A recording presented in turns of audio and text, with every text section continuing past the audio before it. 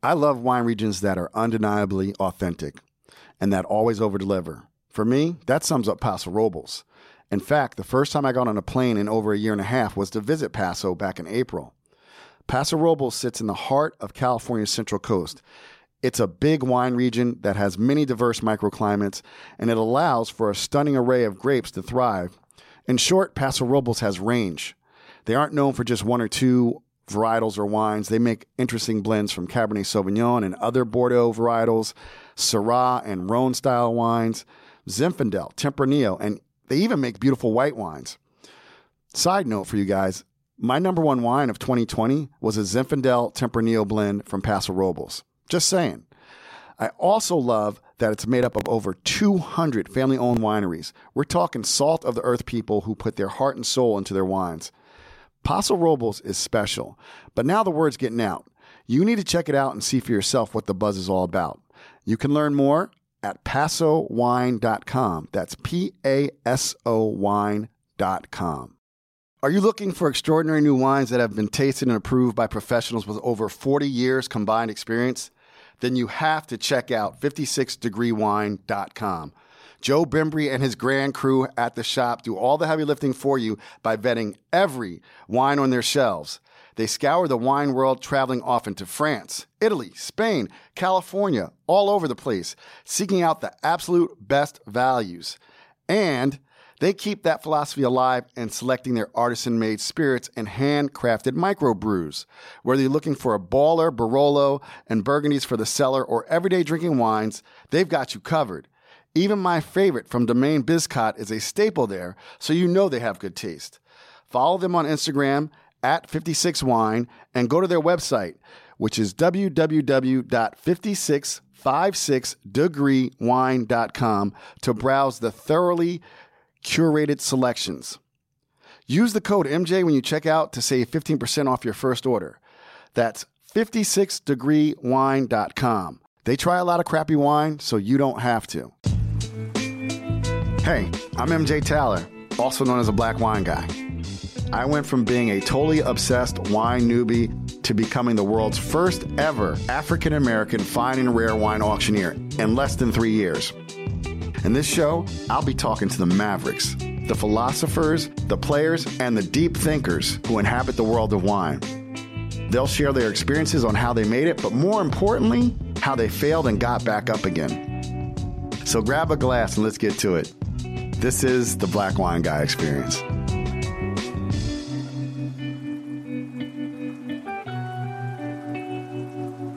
Hey everybody, what's up? It's your boy MJ and welcome to the Black Wine Guy Experience. My guest today is one of America's most respected and celebrated restaurateurs, as well as the founder and inspiration behind the Myriad Restaurant Group and Crush Wine and Spirits, Drew Nieporent. Born and raised in Manhattan, which makes him a native New Yorker, Drew started down his road to restaurateur as a young man in the 1960s. He was already frequenting high-end restaurants when he was 5 to 6 years old. He went on to earn a degree from the School of Hotel Management at Cornell University while working on cruise ships. His first foray into restaurant management came in 1978, and by 1985, he had opened his first restaurant, Montrachet, which earned 3 stars from the New York Times and a coveted Michelin star, keeping its rating for decades. Drew formed his first of many celebrity partnerships in 1990 when he opened Tribeca Grill with Robert De Niro. The now New York City landmark restaurant attracted an all-star roster of investors, including Bill Murray, Sean Penn, and Mikhail Baryshnikov. Making 1994 a defining year and Nieporent's decades-long success story, he once again partnered with De Niro and renowned sushi chef Nobu Matsuisa to open Nobu NYC, Next Door Nobu, and Nobu 57, all of which earned 3-star ratings from the New York Times. Nobu NYC was voted best restaurant in America by the James Beard Foundation. Later that year, Drew yet again cemented his place in history when he became one of the first bi-coastal restaurateurs, opening Rubicon in San Francisco with De Niro, Robin Williams, and Francis Ford Coppola. And, of course, Myriad's excellence in wine service is widely acknowledged as it is the only restaurant group to earn 3 coveted grand awards from the Wine Spectator magazine. In 2005, Myriad opened Crush Wine and Spirits, which was named the best new wine shop by Food and Wine magazine. And if that's not enough, Drew also donates his time to dozens of charities. So thank you for joining us, Drew. Is there anything else you'd like to add? I'm sure as we get into it, we'll find some things. Sounds good. And no, seriously, thank you for being here. I know we were kind of talking about, beforehand about your charity work and how busy you are, and like you even just missed a charity event because you're so busy doing charity work. Well, it's like this podcast conflicts with the City Meals on Wheels event, which is at Restaurant Danielle. Not the new one, the one, what's it called? Le Pavillon. Okay. Actually, I can go to that now. Yeah, you can go to that now. I realize it's at 6 o'clock. Exactly. I might be able to make that. We got the other one I missed, but now I might be able to go to that. Awesome. One. Yeah. So tell us what the wine you brought for us to drink this afternoon. Well, I own a wine store on 57th Street between 3rd and Lex called Crush for many years now, and for me, the owning of that store is it's like going to a library. All the wines are displayed on the wall, and so I go in there and I peruse. And my wife likes Albarino, so this is I think it's 2016, if I'm not mistaken. Yeah, no, 2018. I'm sorry, but it's delightful. It's like everything you want in a wine. It has nice acidity. It's full. It's flavorful. It's just like you enjoy it from the minute you taste it. And the tendency for me, anyway, is to drink less expensive wines. Although being in the restaurant business, my sommeliers are very fixated on selling the most expensive Burgundies and things like that. And wine has gotten very expensive. So, but I enjoy this wine specifically because it's it's really very friendly. It's delightful. It's delightful. Yeah. So your fire for the restaurant business was lit early on. You started going to a variety of restaurants with your family at a very young age. Well, my father was a lawyer for the State Liquor Authority. Oh. And in the early 60s, there was a lot of corruption. I won't say my father was corrupted, but my father had a way of taking the application from the bottom of the pile to the top of the pile. And those restaurateurs, they were right off the boat. I mean, this was a very seminal moment in New York for restaurants. These guys were all immigrants, and we wound up going to every kind of restaurant imaginable, whether it be, of course, Italian, French, German, Chinese, but really good places. And my father was a lovely person, and the restaurateurs, they loved my father, and we'd eat on the arm. We were eating for free, and it was like eating out, even though it was much less pricey. Back in the 60s, it still was for the very privileged. Right. So I was exposed to this. It's kind of like growing up with a piano in your house. I mean, it's like it was right in front of me, and I was eating all this very delicious food, and I was like, I think I want to do this for the rest of my life. So I made a decision pretty early on. There was a New York Times article that said your family used to frequent a lot of German and Swiss restaurants, amongst others. Right. And German and Swiss food aren't like the most celebrated in the city now, for sure. What was it like back then? Well, I mean, you see, there was a place I remember on Lexington Avenue called Jensen's. And it was all these restaurants were like stages. They were like Broadway, sets. And the theater of it all was extraordinary.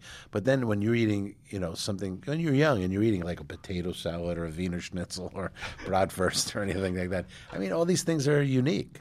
And, it was fantastic. And the reason there aren't a lot of restaurants like this right now are because those people don't exist anymore to go into business. The people will interpret that food, but the interpretation of that food is sometimes lackluster. Ironically, I mean, I opened a restaurant called Petard, which was after, it's in the same premise as Montrachet, which I opened in 85, and Cortone, which I opened later. So I've had Petard for 7 years. The chef is Austrian. So he actually cooks that food, but he doesn't like to cook that food. He actually, was trained by Charlie Trotter. He worked in Eckhard Witzigmann in Germany. But anyway, the point is that I push him. So when we opened Petard, it was like, a French menu. Mm-hmm. And it was like, well, what about the Wiener Schnitzel? And he's like, look at me cross-eyed. So it was like an off-the-menu special. And it became the hottest dish on the menu because the waiters loved selling it. It was delicious. So, I mean, things work out like that. But, what I've noticed is, like, restaurants in general, like, the best Mexican restaurant in America is run by Rick Bayless. I mean, he's not even Mexican. Yeah, I know. Out in Chicago. You know, David Chang is Korean, but he's interpreting, you know, a ramen situation. I mean, you could go all the way down the list. That it's not necessary. I used to think it was. Right. Like, if I'm going to go to a Chinese restaurant, I don't want some white guy cooking me Chinese food. But, you know, generally speaking, you get good food, even if it's sort of reworked. Yeah. What do they call that? Cultural appropriation or something like this? Well, I don't know if Some that's kind of I mean, appropriation. some people might, but I don't think that's called. I mean, that's cooking. That's cuisine. Well, that is cooking. But like, yeah. I mean, to your point, I mean, Bourdain famously once said, like, you know, I don't need all these CIA graduates. Give me a dozen Mexicans in my kitchen. Well, he's right. You know, He's right. and you know, it's can you do the job, right? But like, I loved Anthony Bourdain, and we actually had a nice friendship. But Anthony Bourdain was the ultimate outsider who became, by dint of all the recognition and the media, he became an insider. I mean, he was slagging, you know, Emerald, and you know, I used to, you know, be with Anthony at these food festivals, and he was like dumping on everybody. Yeah. But then they all became his friends. You know what I'm saying? And he couldn't dump on them anymore.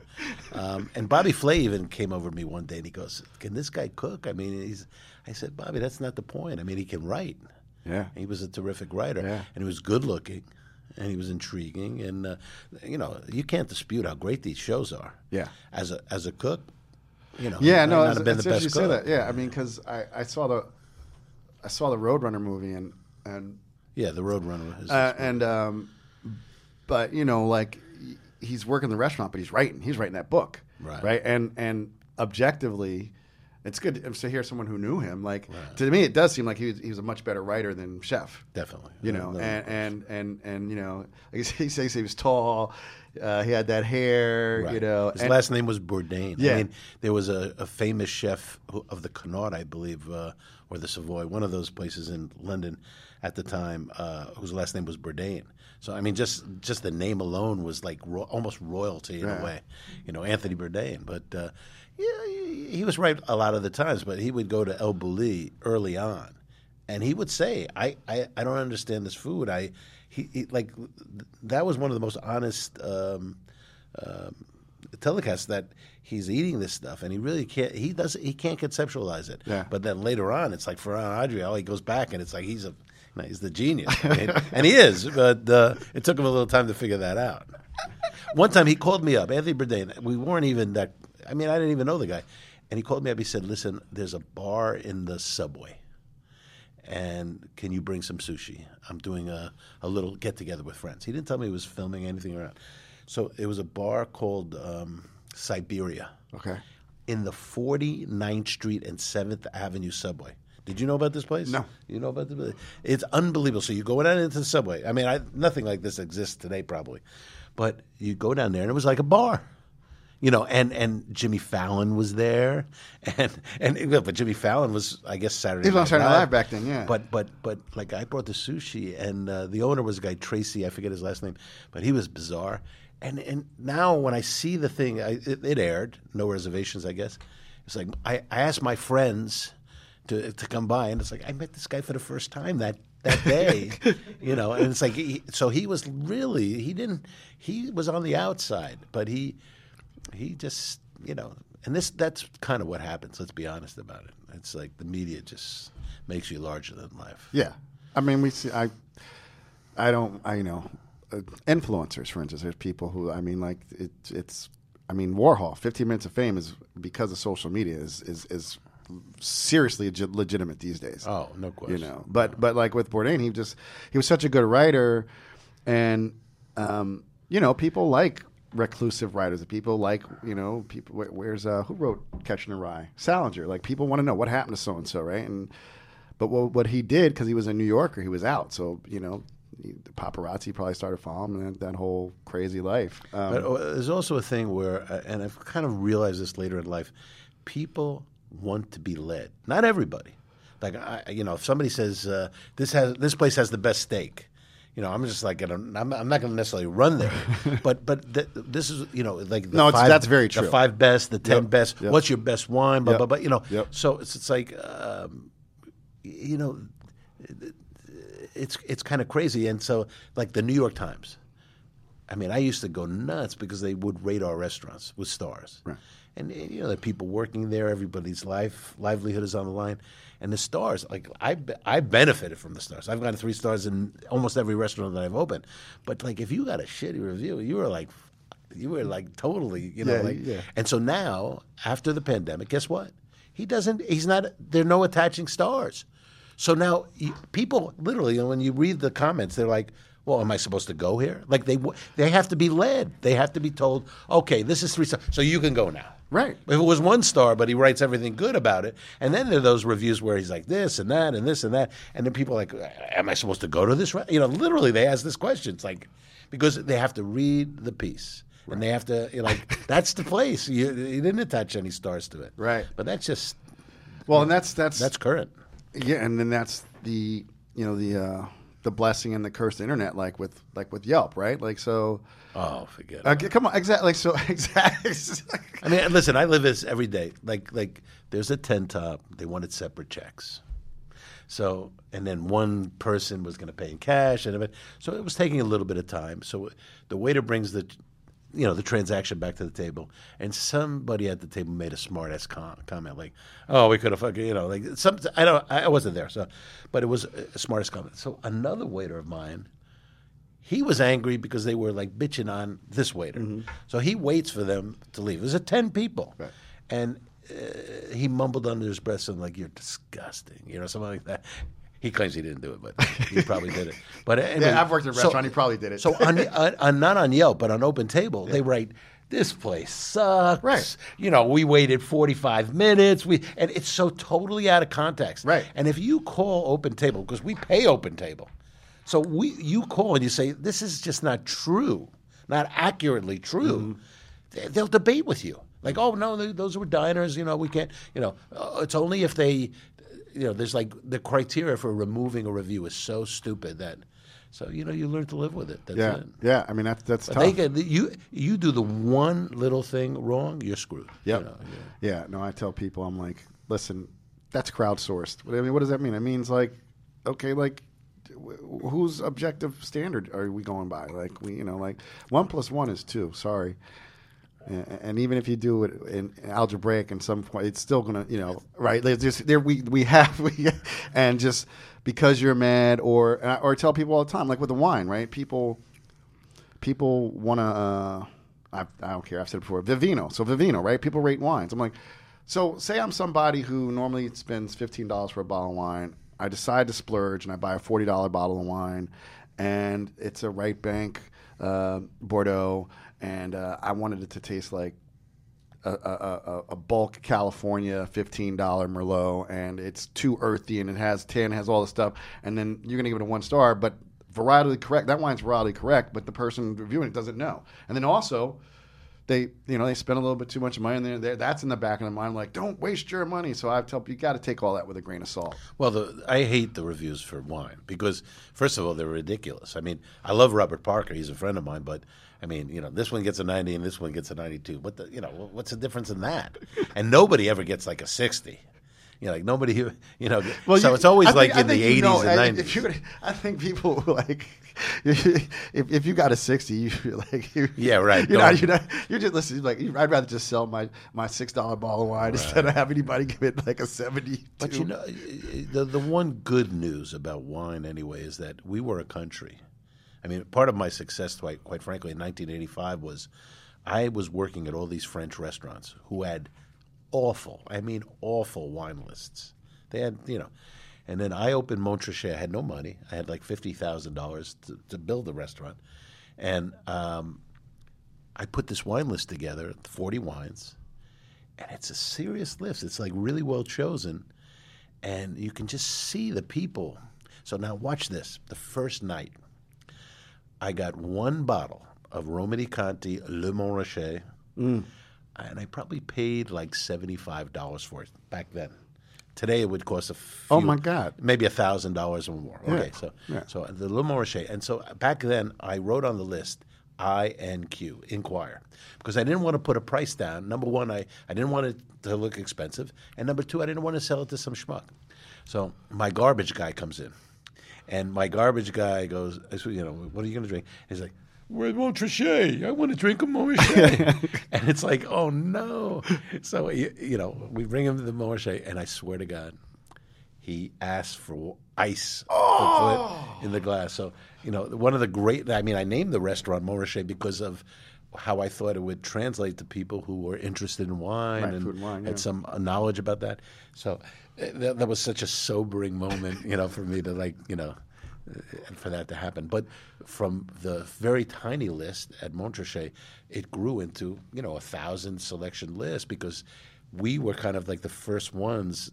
Daniel Jonas, who now is he worked for me for 20 years, but he's now working for Daniel Balut. You know, he speaks fluent French. Yeah. He became friendly. He's an importer now. Yep. He became friendly with like the greatest winemakers in the world. Mm-hmm. But he took over the program, and you could just see like the interest in the people. So people weren't drinking wine in America, but then like slowly, and then it just.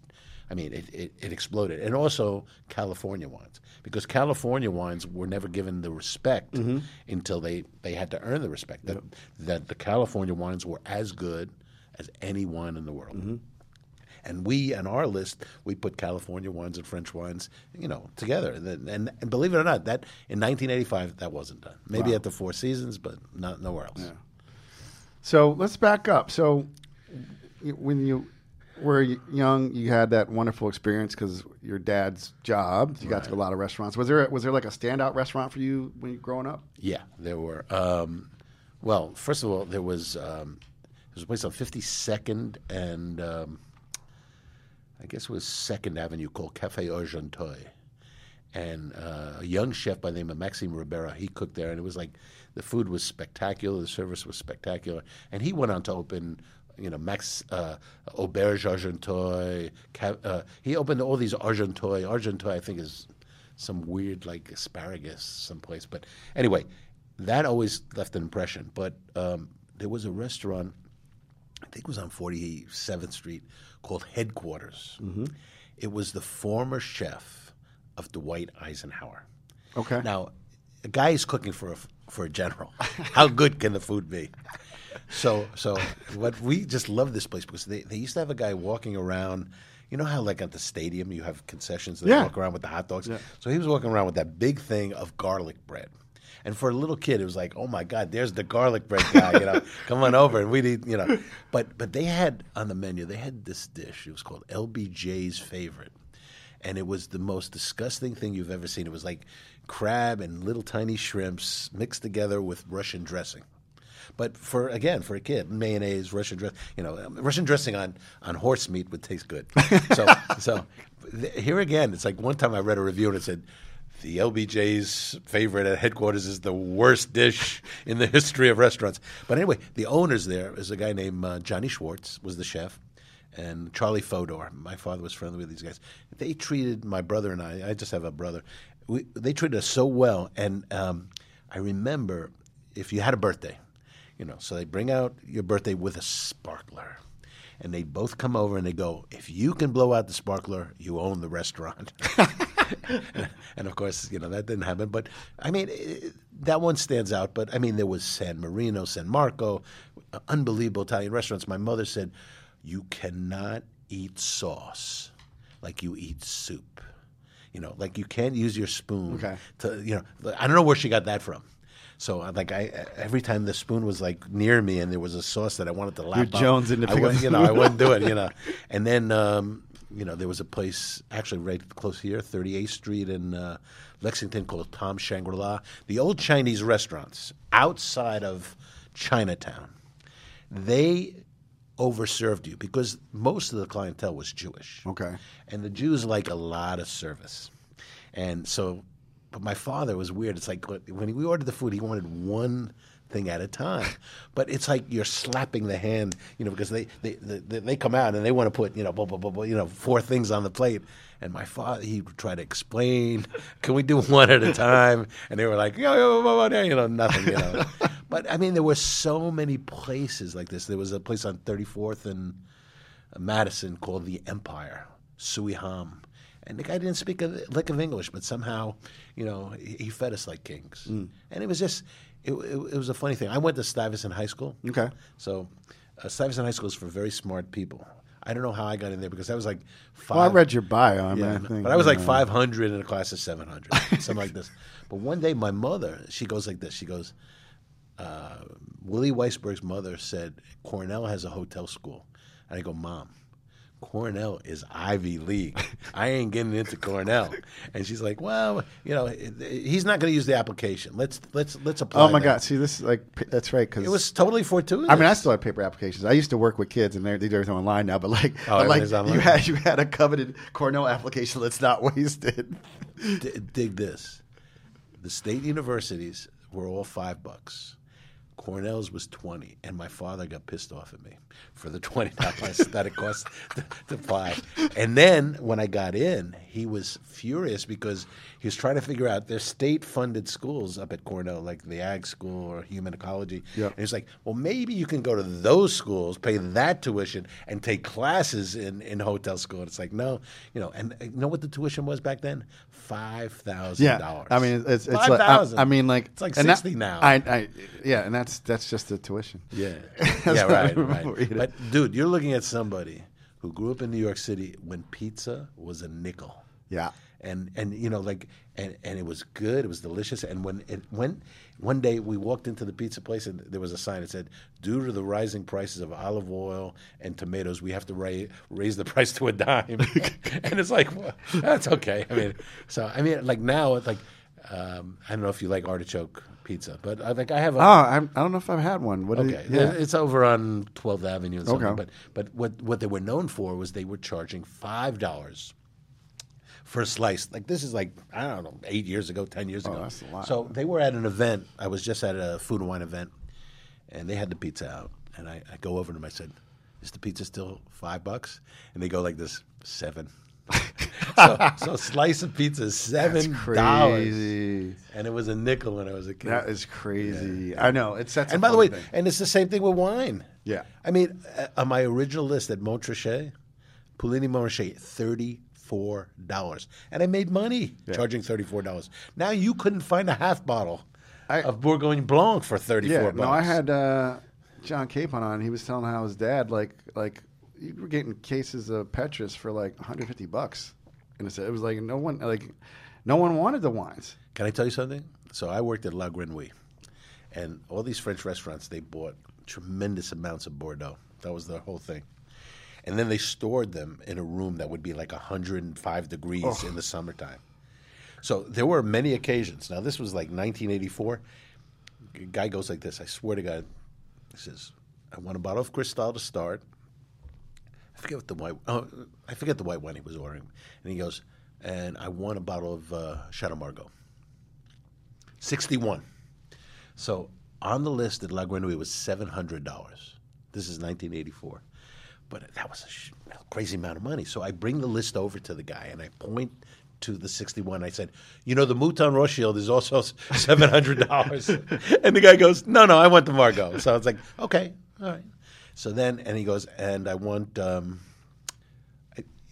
think it was something crazy. It's like, I want Chateau Yquem for dessert, something like that. Okay, gotcha. He's ordered like the greatest wines in the world. The food comes out like this, right? So, I decant the Margaux.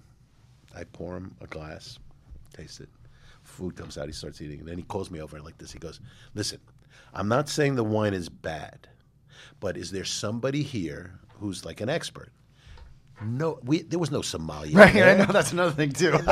And the head waiter was from Brittany, where they don't even know about wine in cider. France. Yeah, right, exactly. So he comes over and is like, he spoke with a falsetto voice, and he goes, "No, it's good, everything's good."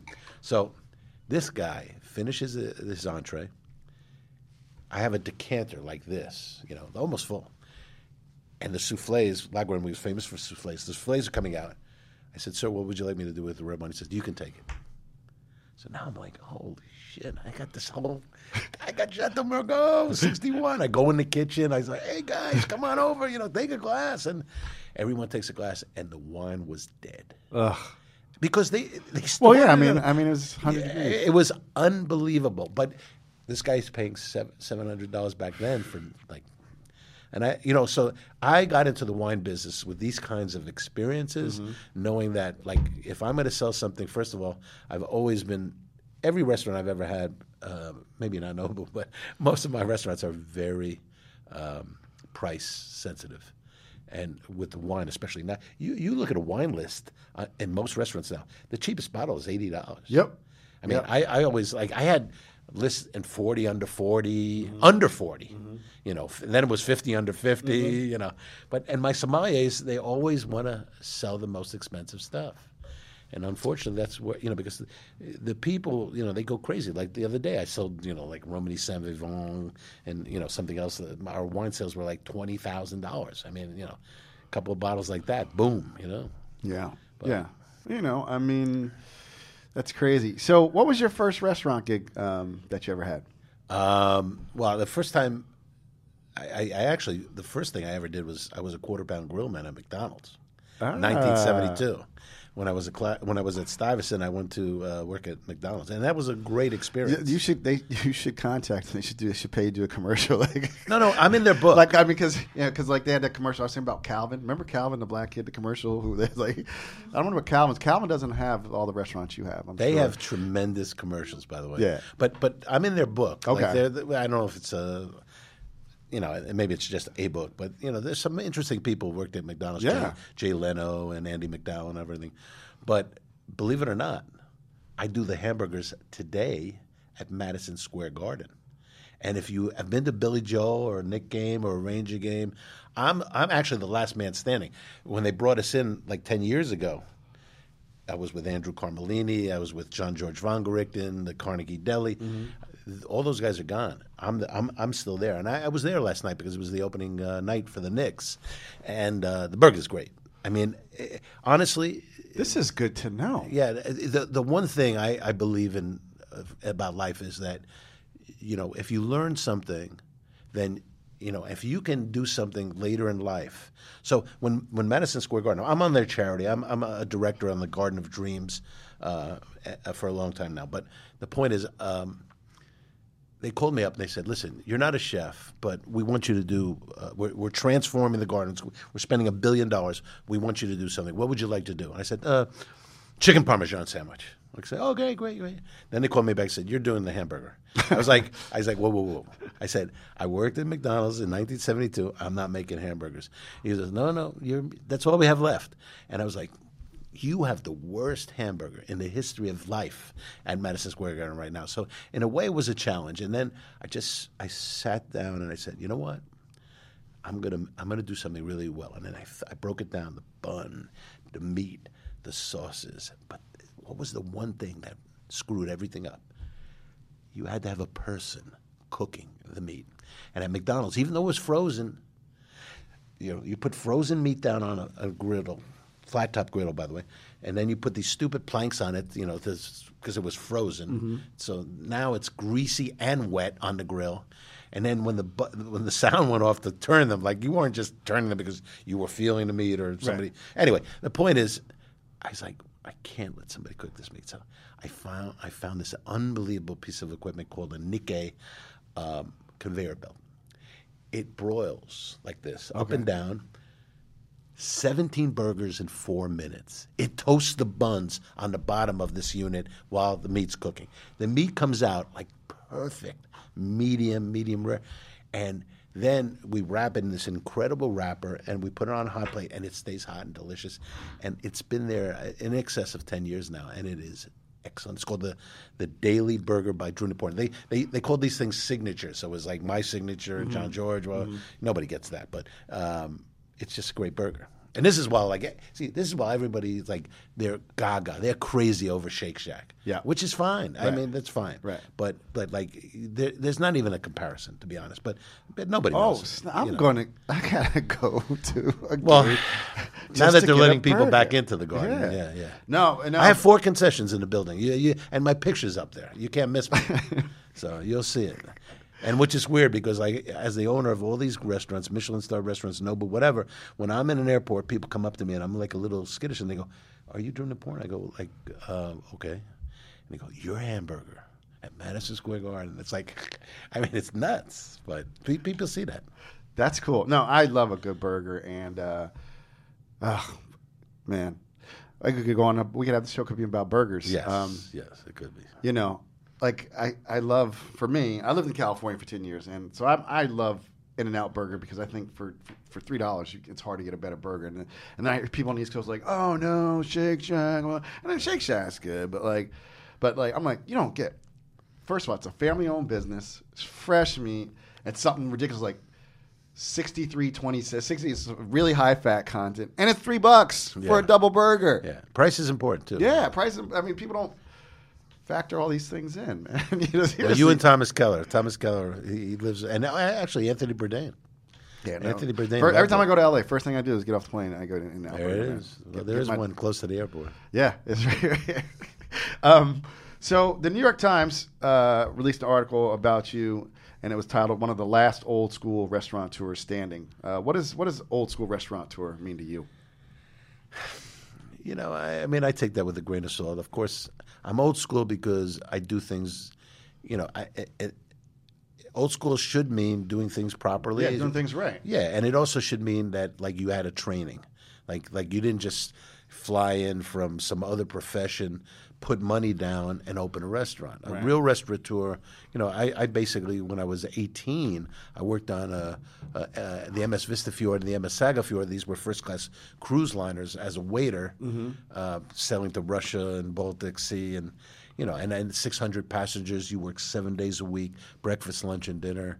I mean, I managed Tavern on the Green during its heyday in the 80s. There was also a restaurant called Maxwell's Plum, which I think predates you. Okay. But it was one of the most magnificent restaurants in New York. It was kind of had its run in the 60s and early 70s. And on 250 seats, we used to serve almost 1,000 people a night. I mean, it was just, and it had a menu, like extraordinary menu. And then Warner Leroy, who owned Maxwell's Plum, he opened the Tavern on the Green, and so they recruited me to go over there. And then it was like a proving grounds. I mean, like, you know, I had about 150 staff that I had to manage, and we did like $35 million back in the, you know, early 80s.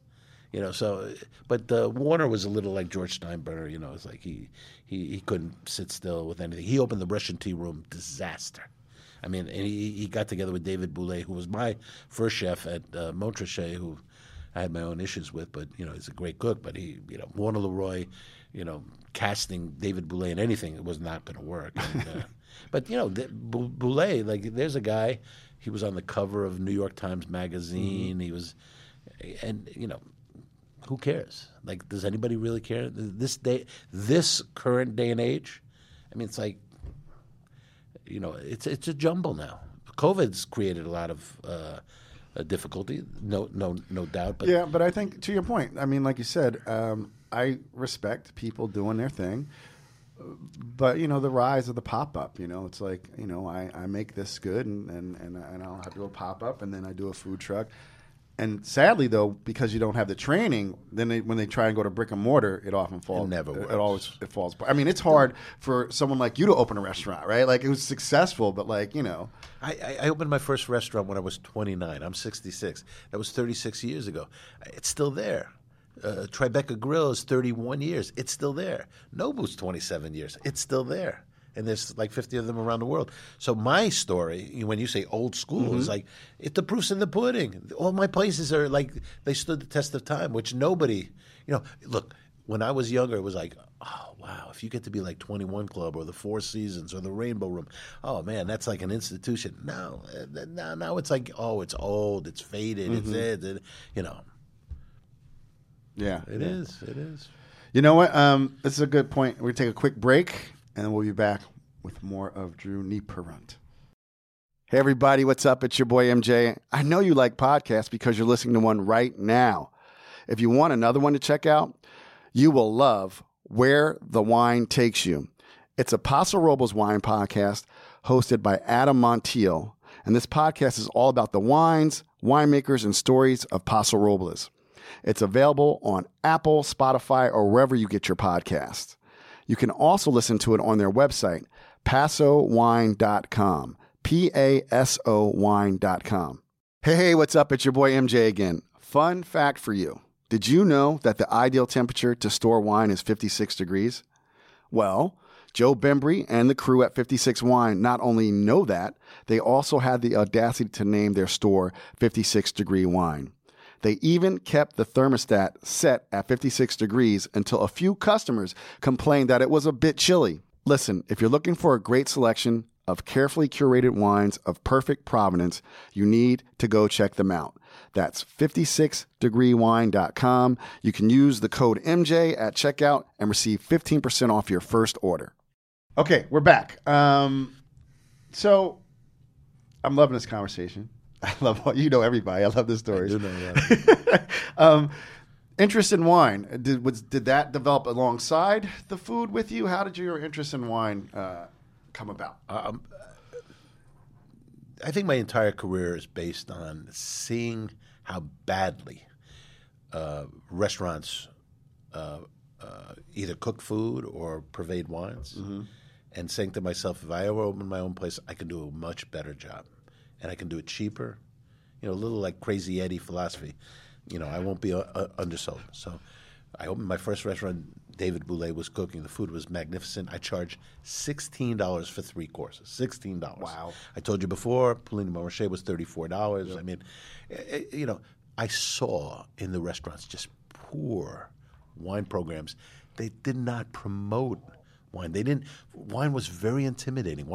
People didn't understand wine. They didn't understand the wines from different countries, let alone, American wines are named after the grape, and French wines are named after the village or the chateau, or basic stuff. So I just said, okay, I'm going to make this really simple. And then I got very cool people, very convivial, very hospitable people to carry out my mission. And somebody like. It's hard to think this way, but no restaurant, none, had sommeliers in New York City. Nothing. Yeah. And then then there was like wine directors, and then, so that gave them a little status. And then I start seeing where the bartenders are now being called bar chefs, and the bar thing hasn't really formed that much, but there is a community. Mixologists And everything. But it's like how can you? How many drinks can you put bitters into? It's everything has right. And you go to these events now, and it's like there's Tito's, right? Yep. Tito's vodka, and you go, I just would like a Tito's on the rocks, and they go, oh no, we can't do that. It's got to be in the drink, and it's like, does the Tito suck, and you have to cover it up with all this crap? It's like so. And the other thing about mixed drinks is like, so there's 2 bartenders, right? And you order whatever the cocktail is, and then it's like it takes 5 minutes to get a drink. It's like just put the bottle there, put some ice, and I can have my Tito's on the fucking rocks. It's like anyway. But the wine is still we're still in a learning process. Yeah. And now the problem is that all these restaurants feel that you need this huge wine list. But like when you go out for dinner, whether it's 2, 4, you're not going to order that many bottles of wine. So this is an ego thing. And, even myself at Tribeca Grill, we have a grand award, and, we have like $1 million worth of wine. It's way too much, way, way, way too much. So my philosophy now, I would love to be able to cultivate a list with less, pricey wines and food less pricey. But guess what? The landlords aren't cooperating. They're not lowering my rent. Yeah, exactly. So it's like if I don't want to make any money, that's cool. I can do that. Right. So what I realized, like even at Batard, we had a $79 prefix. Okay, $79, 3 courses. Guess what? When the restaurant was Cortone in 2005, the price was $79. I didn't raise my price for 16 years. So it's and I'm lucky because I can control my costs and I know how to do business. But the point is, I've always given a fair price. But now it's like 11 Madison, $335, Saga, $295. It's like this is nuts. This is more expensive than going to a Broadway show. It's Yeah, yeah. And I didn't realize maybe there are that many customers out there. I don't know. I don't know. My wine store, dude, my wine store. The numbers are sick. They are. And we've had the store for 15 years. We'll get back. I want to get back to. I want to hear about that. Yeah. We need to get you in where I live in Jersey, man, because there's a decent amount of money, but the restaurants all freaking suck, man. You can come down there and kill it. I'm down in Monmouth County, seriously, where Bruce and Bon Jovi live. Right. Well, things are getting slightly better. Yeah, but are you near Long Branch? I grew up in Long Branch. Okay, because one of my ex guys has a restaurant called, I think it's called Osteria Trauma or Trauma. Yeah, I know Trauma. I've been to Trauma. Yeah, it's decent. It's decent. It's really for where we are. It's really good, but because I've lived in New York, California, it's decent. But for Monmouth County, it's really good. Well, but that's it's objective. I'm being honest. Cooking is like sports. In other words, to be a cook, you have to be almost like an athlete. Yep. Now that Pat Trauma was my chef in Della Famita in '93, I think it was. Okay. So that's like what 30 years ago. Yeah, 30 years ago. I mean, it's nuts. Yeah. So any kind of food, you have the right outlook. It's like better than the most. You know, that kind of thing. Yeah. So, you got this thing where like celebrities want to do business with you. How did you become to be the guy to go into a restaurant with? We were like with De Niro, and then, I mean, maybe it's the first domino, but like it's impressive who a lot of your partners have been. How did that come about? Well, when we opened Montrachet got 3 stars in the New York Times 7 weeks after we opened, and it was kind of a cause célèbre. It was like a big deal because we were so inexpensive. Mm-hmm. Tribeca was kind of a new territory, and De Niro would come in. But unbeknownst to me, De Niro's like assistant would make reservations at Chanterelle and over here and over there. And then at the last minute, he'd decide where he wants to go. Now, he was dating a black girl by the name of Tookie Smith. Very famous relationship of his, yes. Okay, so Willie Smith, the designer, who died unfortunately of AIDS, that Tookie was his sister, terrific girl. And one night she goes, Bob wants to know if you want to open another restaurant in Tribeca. And I was like, you talking to me? Because nobody. I mean, I was like, he did the old famous line, you talking to me? Yeah, exactly. No, you have to understand, De Niro was like very cryptic. He would sit in the back, his back to the room.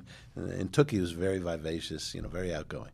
So we walk up the block, and he shows me this like cavernous space, and I'm like looking at him, and I'm like, well, what do you want to do here? And he can't come up with, he doesn't know what to say. I said, well, like La Coupeau in France? He goes, yeah, like La Coupeau. So we went about, and that's 31 years ago. He brought in Sean Penn, Bill Murray, and back then, I mean, those guys had profile, but Sean Penn and Bill Murray are like, enormous now, and even Russell Simmons, has had his own little trials and tribulations, but there was about 20 investors. And, then I started getting calls and things like that. And then, look, you could be a partner with John Doe or you can be a partner with Robert De Niro. It's better to be a partner with Robert De Niro. Yeah, I mean, for sure, man. Look, I believe when you open a restaurant, you have to stack the deck. And what do I mean by that? And the food's got to be good. The beverages got to be good. The service got to be good. But it doesn't hurt to have, like, notoriety so that the press latches onto it. Hey, listen. I mean, that's what, again, the pluses and social media on steroids, right? I mean, that's like you want that push. It's like PR. People want to be seen. It's like it's a scene, right? Especially in like New York, San Francisco, like the big cities. Right. It sets the tone. Well, back like in the day. Okay, Planet Hollywood. That was like a joke. Oh my God! Because it was like Stallone, Bruce Willis, and Schwarzenegger, and it's like, but the place sucked. I mean, it was just terrible. Yeah. So we were opening right around that time, and it was like, are we going to be like that? So Mimi Sheridan was the food critic for the New York Times in the 70s. Very tough, very difficult. And she comes in, she says the food's better than the owners. And it's like, she gave us like credibility, and. We were reviewed at the time. The food critic was a guy named Brian Miller. He gave us a review of 2 stars. That was the last time we got reviewed, 31 years ago. Mm. But we're still open, you know. So it's an amazing story. But like I said, there's no benefit to that, unfortunately. Like the years in business used to be a plus. Now it's like it's interesting. People want to try the new. Right. The Everyone new. wants the new, unproven thing, which is really odd to me. I mean, and with wines, like, I love California wines, but to something you said earlier about like, or is someone just have a lot of money and slapping their name on a winery? We see that so much now, particularly in Napa Valley. And you got 5 guys who are making the wines for everybody, and they're all selling for $300 to $400. 5 out the gate, first vintage, no track record, and then like I'll have like an old Heights Martins. I'm like, fuck, like we forget about Heights and Groth and all these people who've been making wine for so long and have the contracts, but we get caught up in this shiny new nickel thing, shiny new object. So you touched on this earlier. I want to go back to this. Rubicon, Montrachet, Tribeca Grill have all earned grand awards from the Wine Spectator. And you also said something about, we have too much wine. But, like, what does it take? Like I think people don't understand, like, how hard it is to earn those because you have to have a lot. You have to have a lot to invest in wines that you might not sell, right? Is that correct? Well, look, the Wine Spectator is so successful. Marvin Jenkins, genius about not only that magazine, Cigar Aficionado, Market Watch. The thing was, we got caught up in it. It was like that's what you did back then. You wanted to get that award. You wanted to get the grand award. Mm-hmm. So there's only 80 in the world because it's they give it around the world. So to have 3 is that ridiculous? That's bananas. Yeah, but now it's like I think we'll sell very expensive wine, and sure. And the fact is, at the time when I was being pushed, oh, we should do this, I was like, no, I wasn't a believer. But I've become a believer. I mean, there is a market where people have a lot of wealth, and they invest in wines too. Wines are actually a pretty healthy investment. All these auctions and things like that. Oh yeah, tremendous. no, it's so good that John Capon. I mean, come on. But even now, like on my Instagram, I get an ad like these young analysts are trying to put together these wine index funds. I mean, it's real. Like it's. Because there's a limited supply, right? You've had Kevin Zraeli. Yes. You interviewed Kevin Zraeli. He's one of the nicest guys. And my God, yes. I was a captain at Plaza Athénée, French restaurant that was there, and he was having lunch. And he says, "You want to take my class?" And I go, "Absolutely." And but we knew each other for a long time before, and we stayed friendly. The point is that his approach is I ascribe to that. I think he's got the right. He's not pretentious. Mm-hmm, mm-hmm. After all these years, he's still in the game. Yep. His book is still vital. Still a good book. Listen, so how many guests will come on and like that's the book, right? Like we have all these new wine books. Again, props to people who are doing their things, but like, I don't.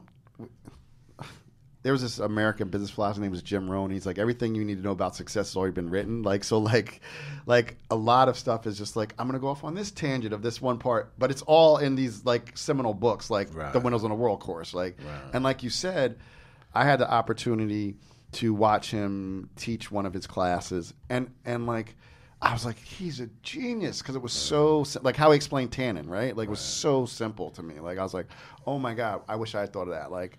He just makes it simple so people can enjoy it. And he's timeless. He's been around forever. I was thinking about you have 3, so I was trying to do the percentage of all the awards in the world, but like it's ridiculous. I mean, no one else has. You got 3 of them. That's just crazy. Yeah. There's only 80. So, what was? How did Crush come about? Crush is interesting because my lifelong friend of mine, we grew up together. He was a collector. Okay.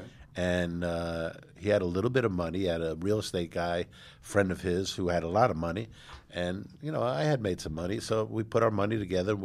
He had a collectible store called Gotta Have It, literally right next to where we were going to put Crush. And very, very successful collectible store. So he had a relationship with the landlord, got a pretty good deal. Space wasn't that big, and with no basement, none. And we move in there, and we got a little piece in the New York Times, Crane's business also, and we just took off. And now we have a warehouse in Long Island City, which is it's huge, and we deliver and all that kind of stuff. But we do the numbers are massive. I mean, it's just like I can't. We set out maybe we would do $3 to $5 million. We do like 4 or 5 times that amount. I mean, it's extraordinary, and we've sustained it. And during COVID, Yeah. I mean, and we were closed.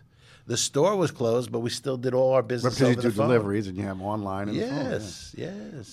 And these guys, they have customers who, like, when the Rousseau comes in and all the high-end stuff comes in, which they can't get, boom.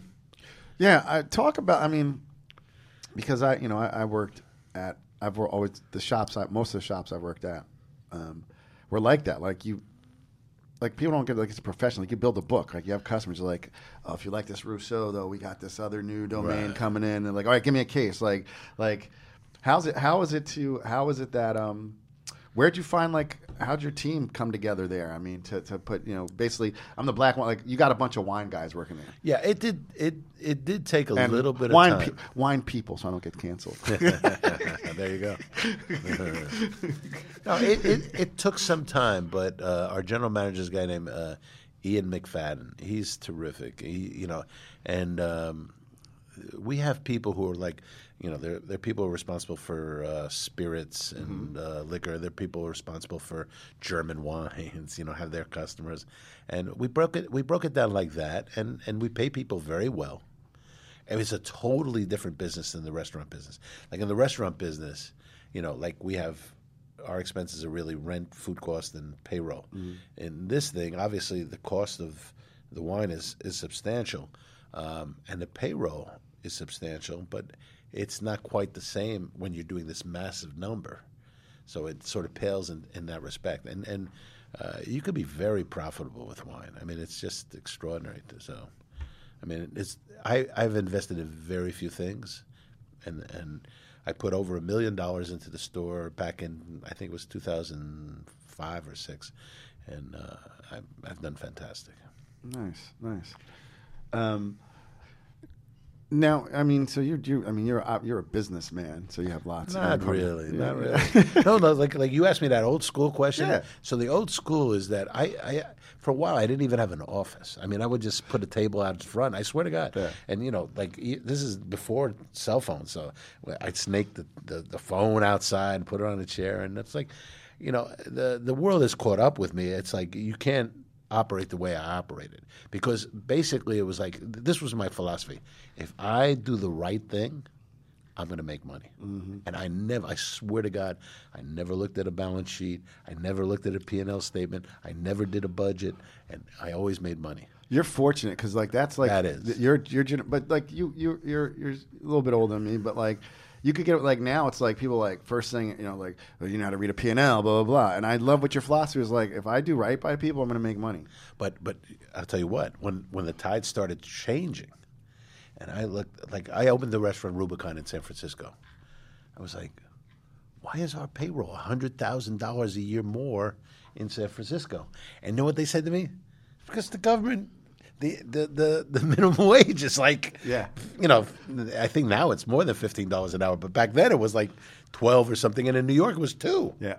So now if you're paying $100,000, like I was trying to operate, Rubicon like Montrachet, when you're paying $100,000 more just for waiters because of the way it is, and you didn't research that, or nobody tapped you on the shoulder. Okay, then we had bought the property in San Francisco. Okay. So the people we sold it to, instead of locking in at a price, they started charging me like $30,000 a month rent. I don't pay $30,000 a month rent, so I couldn't. Now my overhead is stupid, and it just didn't work out. So, but on the occasion where you realize it's hard to make money, is when you're not sort of like patrolling, making people come in at a correct food cost, or watch the payroll.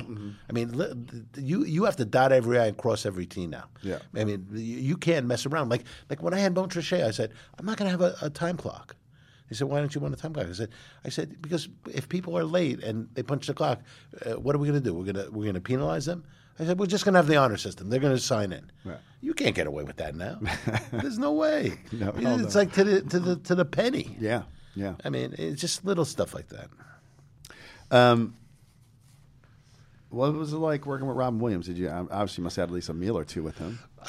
I would say of everybody, of all the celebrities I've met, he was probably the most Hamish, the nicest one. I mean, he'd come to town. First of all, his wife would call me up when they would travel to France and say, "Where should we go?" Mm-hmm. And I'd always give him places to go. But when he'd come to town, he'd invite me to, if he was performing at Carnegie Hall and the after parties. He just was very inclusive, and he wasn't afraid of charity. He would when somebody asked him to do a charity, he'd show up at Rubicon and have dinner with these people. It was fantastic.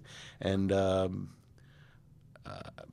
have a video when I turned, I think it's when I turned 50. He and Francis actually filmed a happy birthday salute to me, which is like priceless. But it's like and Robin's improving, and he did it twice, and it's like it's one of these great tapes. Yeah, that's really cool. Yeah. So, I like what you said about because Food Network, love it or hate it. Like I watch different shows, like I watch Bar Rescue from time to time. Yeah. Same thing as The Numbers, and then Robert Irvine. Like, what would if you were going to open a restaurant today? Like, what would be like your what would be the first thing you'd be looking at? Well, whenever I conceptualize a restaurant, there's only two reasons why you'd open a restaurant. One is that you have to showcase talent. Okay.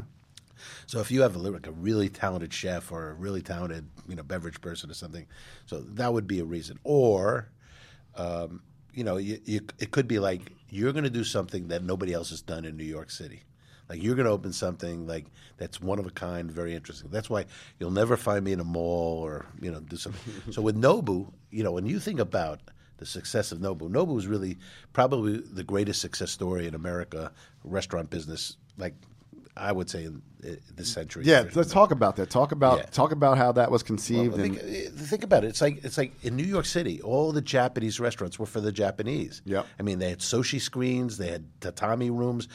Nobody even understood them, and the Japanese did not want us coming to their restaurants. Right. They were very happy serving their own people, and that was the way it was. Right. So I see Nobu.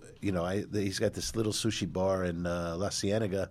And I go there, and it's like, he's so charismatic, he's so friendly, and De Niro is like, he loves this guy, to the point when we were going to open the Tribeca Grill, he says, "I got a chef for the Tribeca Grill." I said, "Bob, who are you thinking about?" "Oh, Nobu Matsuisa." I was like, we're not going to use a Japanese chef, but I didn't say that to him. But I'm like, but I bring in Nobu. We flew in Nobu, and I meet Nobu, and but I knew him. And I once took a huge party of chefs to Matsuisa, but I see the kinship between De Niro and Nobu, and I was like, I'm going to make this thing happen. And then you're going to have to read my book or come to my movie premiere, whatever that is. Hopefully it's not going to be like when I'm dead. But it's a great story. It's a tremendous story. But on my gravestone, it's going to say, Drew Nieporent, the man who brought Japanese food to America. Because if it wasn't for me, I don't care what anybody says. If it wasn't for me, Nobu would never have happened. Yeah. It's a long story. I can't get into it now. Even Morimoto worked for us. Okay. And Morimoto has tremendous success with the Iron Chef. Yeah, okay. And his own restaurants and Right. everything. Right. And there's so many son of Nobu-style restaurants. But I'll say this. The Nobu that we opened in 1994, and you draw the line to the Nobu today, which I just had lunch in, is exactly the same. And most of the time it's like, wow, there's no innovation. There's no creativity. What's up with that? No. It was so creative, and it's still so creative because the simplicity. It's all about simplicity. And if you do something with pristine products, like the fish that we buy, the sauces that we use, and the precision, and a lot of cooking is precision. precision is very important in cooking. And so can you imagine 27 years later, we do like 500 dinners a night at Nobu 57. We do like tremendous numbers. It's just unbelievable. And at lunch today we had 250. Yeah. It was incredible. I mean, when people... And it's expensive. I know.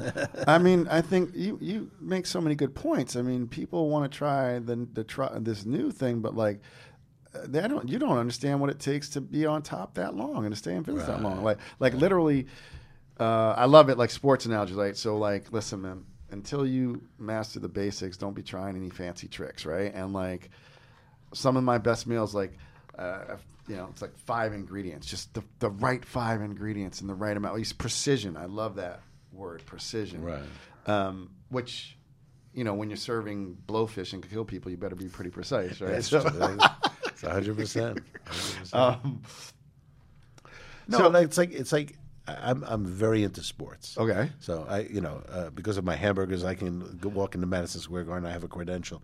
So it's opening day. So when they announced the Boston Celtics, I was like, who are these guys? I know. I feel this. Listen, I'm not. We're not old, but I remember like the NBA was like Dr. J. Yeah. And I'm like, this guy. Who's this guy? Is a superstar now. I didn't even like. Well, but can I tell you something? Like the game starts, the Knicks went up 8-0. Okay. And then like 2 minutes later, it was 11-8. Like they scored 11 straight points, and then the game went into double overtime. There's a kid named Jalen. What the hell's his last name? Jalen Lee or Jalen something. No. Rose? Rose is an announcer, no. No. Jalen Rose played for Michigan. See, I know him. He's old school. I can't believe I can't remember the name. He scored 49 last night. Wow. But in the first quarter, he had 25. Ugh. He could not miss. He cooled off. But he was tremendous. Yeah. But and he was a very cool guy. And like all I hate Boston, sports because I'm a New Yorker. I know you're a New Yorker. But I can't believe how much better they are. And obviously the baseball team has killed us every year. But I'm gonna enjoy watching the Celtics because they were so good and they were shooting 3-pointers. They had like 66%. So you mean the Knicks? I'll help you out here. Do you mean you're gonna enjoy watching the Knicks, or you're gonna enjoy watching the Celtics? The Knicks are unga patch. I love Knicks fans because every year they're like Met fans. It's like this is going to be the year. Yeah, it hasn't been the year for 20 years. I'm from Jersey, so I was a Nets fan, and then they moved to Brooklyn, and now I'm just kind of floating in the wind. Dude, I just like great sports. I like a good game. I like a good match. That's when I got into tennis, just because of sports, like the U.S. Open, like it's great. McEnroe. Like I just love a good match, right. like the Yankee Dodgers rivalries back in the day. I hear you, man. There's just one thing. My mother was an actress, and then my mother became a casting director, and I think somewhere genetically. Casting is like you have to find the right person for the right job kind of thing. So like I'm watching the Knicks yesterday, and I've seen Fournier, this new player they have, Nathan Fournier. Like I've seen this guy, and I was like, he's going to be pretty good. He was on the Olympic team. Mm-hmm. Dude, in the overtime, sets up from 3 points, in. Second shot, sets up from 3 points, in. Third shot, in. 3 in a row. And then it went into double overtime. And the second session, he hits another 3-pointer. So he had like 32. I think Julius Randle had 36 or something like that. But it's like, thank God we got this dude. But I saw it early on, meaning like whatever my mother, the casting thing. Yes, like I could tell. Yeah. Like they're making a big deal about Kemba Walker because he's like our savior. Right. He disappeared in the overtime. I didn't even see the guy. Right. But it's interesting to watch sports. Sports for me, it's like, when somebody's that talented, you just pray they don't get injured. But they all get injured. They all get injured. Yeah. So what's your you're home watching a game? What are you drinking and eating? Well, I'm a devout Jet fan. Okay. I actually do the VIP rooms at the MetLife for the Jets for many years now. It's something called the Green Room and Coaches Club and whatever. But anyway, I love a great chicken wing. I love bratwurst, sauerkraut. I never was a beer drinker, but I drink light beer because I can afford those calories. And light beer is good. I like light beer. Well, I mean, IPAs are so heavy now. They're so these wines you can't see through them. They're 8% alcohol, and they're expensive. And they're like. what a business. Yeah. Fucking start your own beer. People, again, new thing, just a crazy graphic on the label, 4-pack, $25. It's water, hops, and so It's nuts. It's nuts. It's nuts. But yeah, I mean, I eat typical food, sports food. That's cool. I love chili. I like things in a bowl. I like rice, with some kind of something on it. Something spicy and delicious. I didn't eat rice for a while. I was trying to do that whole keto. Well, you're thing. in good shape. You're in good shape. But then I was like, I love rice. Yeah, rice. I mean, it's so brown comforting. rice. It's so comforting. It really is. Yeah, and cheese. See, for me, the cheese thing is like, I eat cheese every day. Breakfast, lunch, and dinner. I eat cheese. So, since you mentioned cheese, we're having some fun. This is a great conversation with Drew. That's legend. Like I said, I did a video. Like real people talk. Feel, oh, this person's a legend. But like, all your restaurants still. I mean, that's legend, right? So you've had to have some few good meals. All right, but let's go. Let's start with pizza. Yeah. All right. So pizza, New Haven pizza versus New York pizza. So that's interesting. So.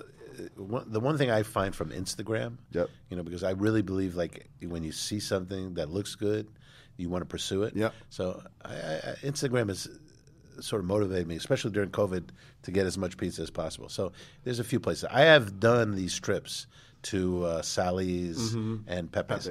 Pepe's treated me very nicely because I was just waiting outside like any person before they open, and the guy comes out and he goes, "Are you Drew Nieporent?" I was like, "How did you know who I was?" But I don't remember how I knew, but I thought that was excellent. Not so much the place in Yonkers. I think they have a Pepe's. Listen. That's when you branch. They have several now. They got one in the casino, but like you got to go. You got to go down to Worcester Street. You got to go. The New Haven thing. God bless New Haven. If they want to say, like, what's the name of the guy who comes out of the store and hey, Rocco, the rules. One bite. He says one bite and then he takes 12 bites and he gives it a score, right? What's that guy? Barstool Sports. I mean, this guy's. I hate everything about him. He's from Boston. He's a Trump Fox guy. He's like the worst thing on the planet. But with pizza, he's chosen the one thing. I swear to God, when I tell you this, I've never had a bad slice of pizza. Yep. I mean, I've had maybe less interesting pizza, but I've never had a slice where I can't eat that. Yeah. So So here's the best pizza, and I really mean this. He was my chef years ago. His name is Frank Fasinelli, and his partner is Frank Castronovo. They opened Frankie Sputino in Williamsburg, I think it was. Okay.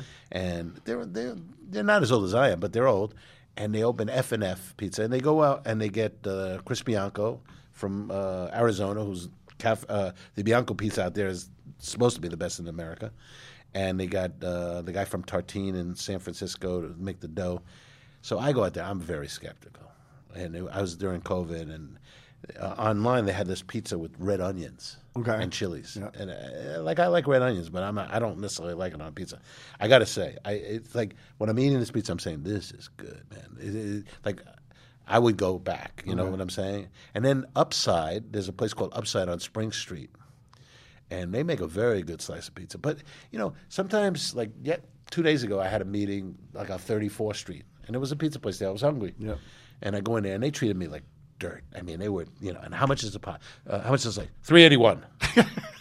It's like, but I when I was in there, I was saying, this is actually not bad. I mean, it's like, I would come back to this place. So I think whether it's pizza or wine or good food, it's like when you're eating something and it's like, I would eat this again. Because I don't know about you, but when I go to a restaurant, I order the same thing over and over. Everything. Yeah. I don't care if I go there 10 times, I order the same thing. Yeah, I mean, that's pretty much my deal, too. We had Mark Iacono on last week, and it's interesting what you said. Like, he opened a pizza place because he loved slices when he was a kid. That's what hooked him. And he's opening a new slice place. Right, he's got a slice place. Yeah, but I go to my favorite Chinese restaurant, my local Chinese restaurant, and not even in my hometown anymore. And I order the same thing. Yeah. I order sweet and sour chicken. So you had Mark Iacono on the podcast? Yeah. Oh wow. Yeah. Interesting. See, this guy, he's genius. Oh my God. I mean, it's like he had the article in the New York Times, even, and I think he got shot or he almost, and then he was on the pizza show. I saw him on the pizza show. Yep. So today I'm looking at my Instagram. Yeah, he was there with Mark and Pro and the guys from the Sopranos. Steven is a good friend of mine. Okay. Steve Sharippa. Yeah. And Michael Imperioli, I'm very friendly with also. And he's there. And usually Steve tells me when he's going to go to these places, so he didn't say anything. So I got to figure out how they hook that up. They definitely ate on the arm. They didn't pay. I know that for a fact. But Steve and Michael Imperioli, that Talking Sopranos podcast is very popular. Because they've had all the ex-cast members on the show. Yeah. And it does fantastic. And Steve, Steve fancies himself a foodie. Yeah. He had a sauce for a while. The sauce, I mean.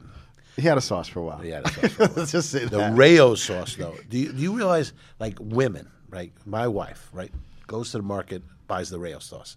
Okay, so how much does the Rayo sauce cost? The Rayo sauce costs $9.99. I would say it's like $10. Yeah, it's always $10.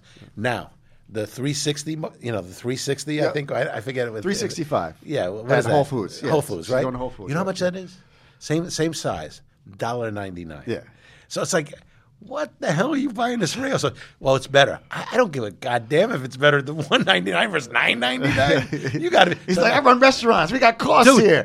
No, you have no idea. Like when I was a kid, I shop for my family. Yeah. Everything was like, I would I would never buy anything. And then my wife would buy turkey, sliced turkey, $6.99. Great. Then the next one comes in, it's $8.99. I said, man, it's the same turkey. Why you paying $8.99? It's like, that bothers me. You know what I'm saying? Well, That just gets me I'd be nuts. remiss if I didn't say my wife makes sauce. We don't use jar sauce in my house. Good. She'll $1.99 get a can of tomatoes, garlic, crushed red pepper, and That's basil, it. and That's we're it. good to go. That's all you need. So we talked about stadium food. We talked about pizza. What was I had a restaurant, by the way, at Citi Field. Okay, For yes. almost 15 years. Yeah, I mean, But I saw that, and yeah, I had they two sets threw of us notes, out. and that wasn't Yeah. once, and it wasn't about. Oh, I know it's not your fault. No, I'm just no, saying, that's me. I don't read. You know what the worst thing was? So on the opening day, they said, "Are you going to carry Tom Seaver's wine?"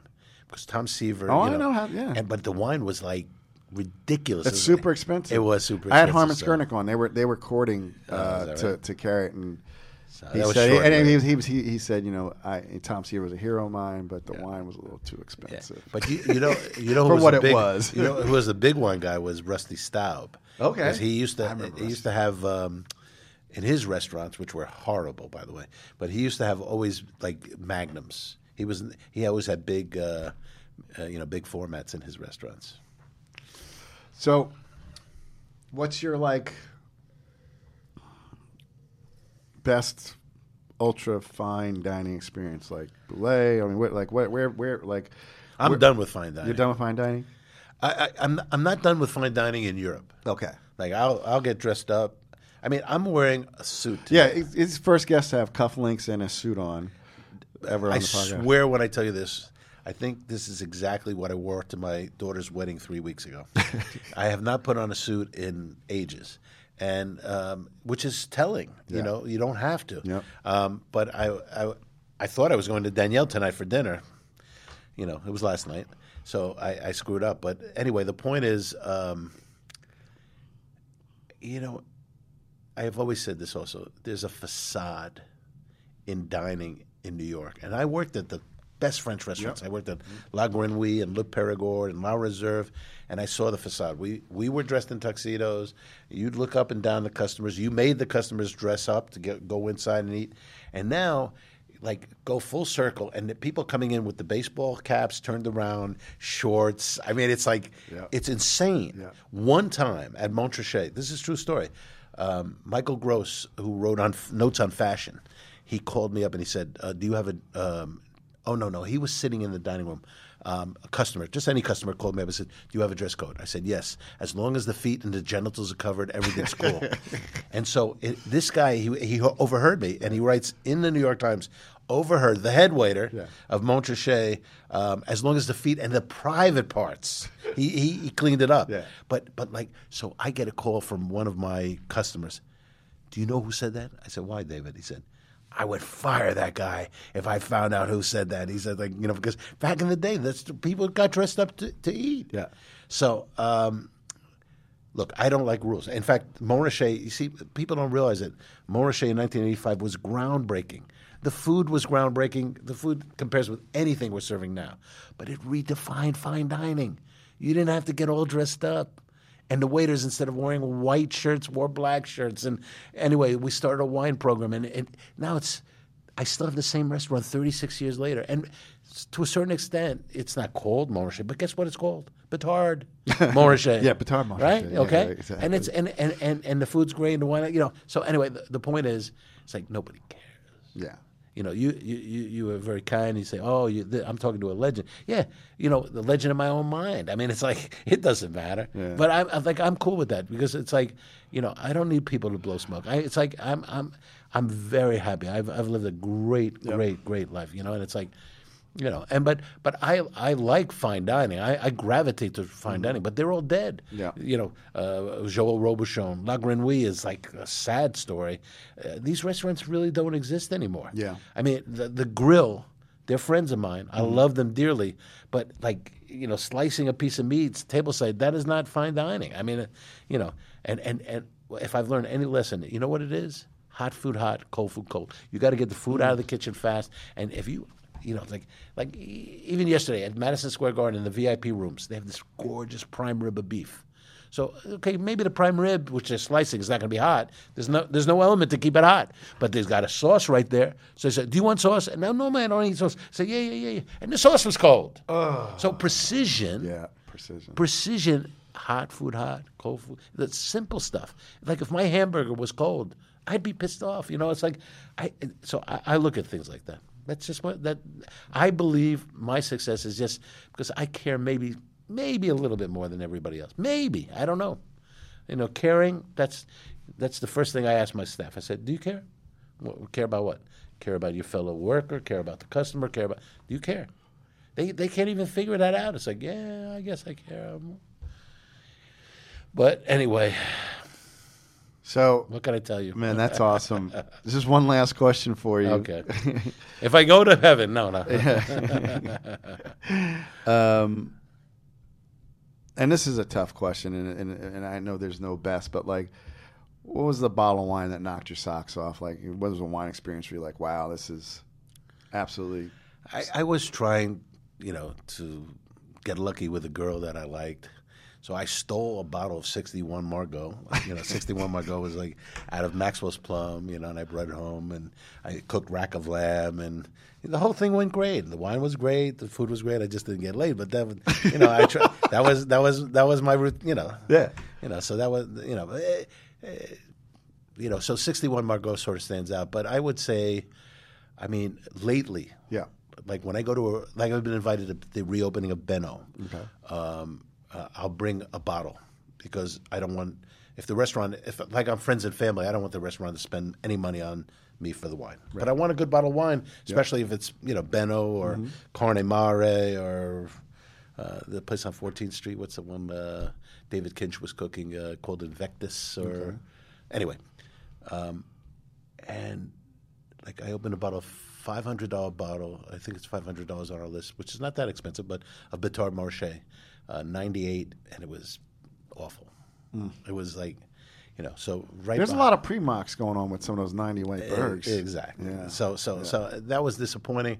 But what followed it is like, honestly, it was. I think it was a Premier Cru Merceau, you know, a good grower, you know, small, and it was just delicious. You know, it's like so. I wine for me is like discovery. It's like every bottle. It's like I'll buy a case of like I bought a case of this because my wife liked it, you know. But for me, I like to do a different bottle almost every night, you know, and it's just like discovery. And you could, live the rest of your life drinking different wine. You can never drink. And by the way, I'm not impressed. I'm not like tomorrow night is the grand tasting at the Marriott. Yep. Have you ever attended that thing? No. Okay, so we're going to talk about that. But anyway, so there's like 200 wines. Yep.